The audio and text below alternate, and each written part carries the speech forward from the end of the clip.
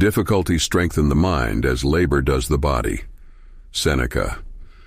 This passage suggests that adversities and challenges in life play a key role in mental development and fortification, just as physical labor helps in building and strengthening the body.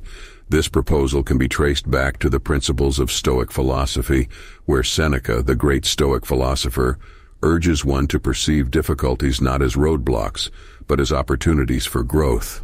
The real essence of this quote can be traced to our everyday lives. When we face difficulties, we are compelled to devise strategies to overcome them.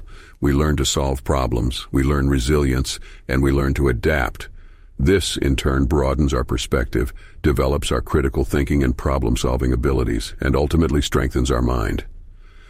Analogously, when we engage in labor or physical exercise, our muscles face resistance. With continued resistance, the muscles break down, repair, and grow stronger. So when we encounter difficulties or challenges, instead of viewing them as obstacles, we can reinterpret them as opportunities. Opportunities that enable us to grow, become resilient, and build a stronger, more adaptable mind. Similarly, physical labor or exercise, despite being hard work, strengthens our bodies.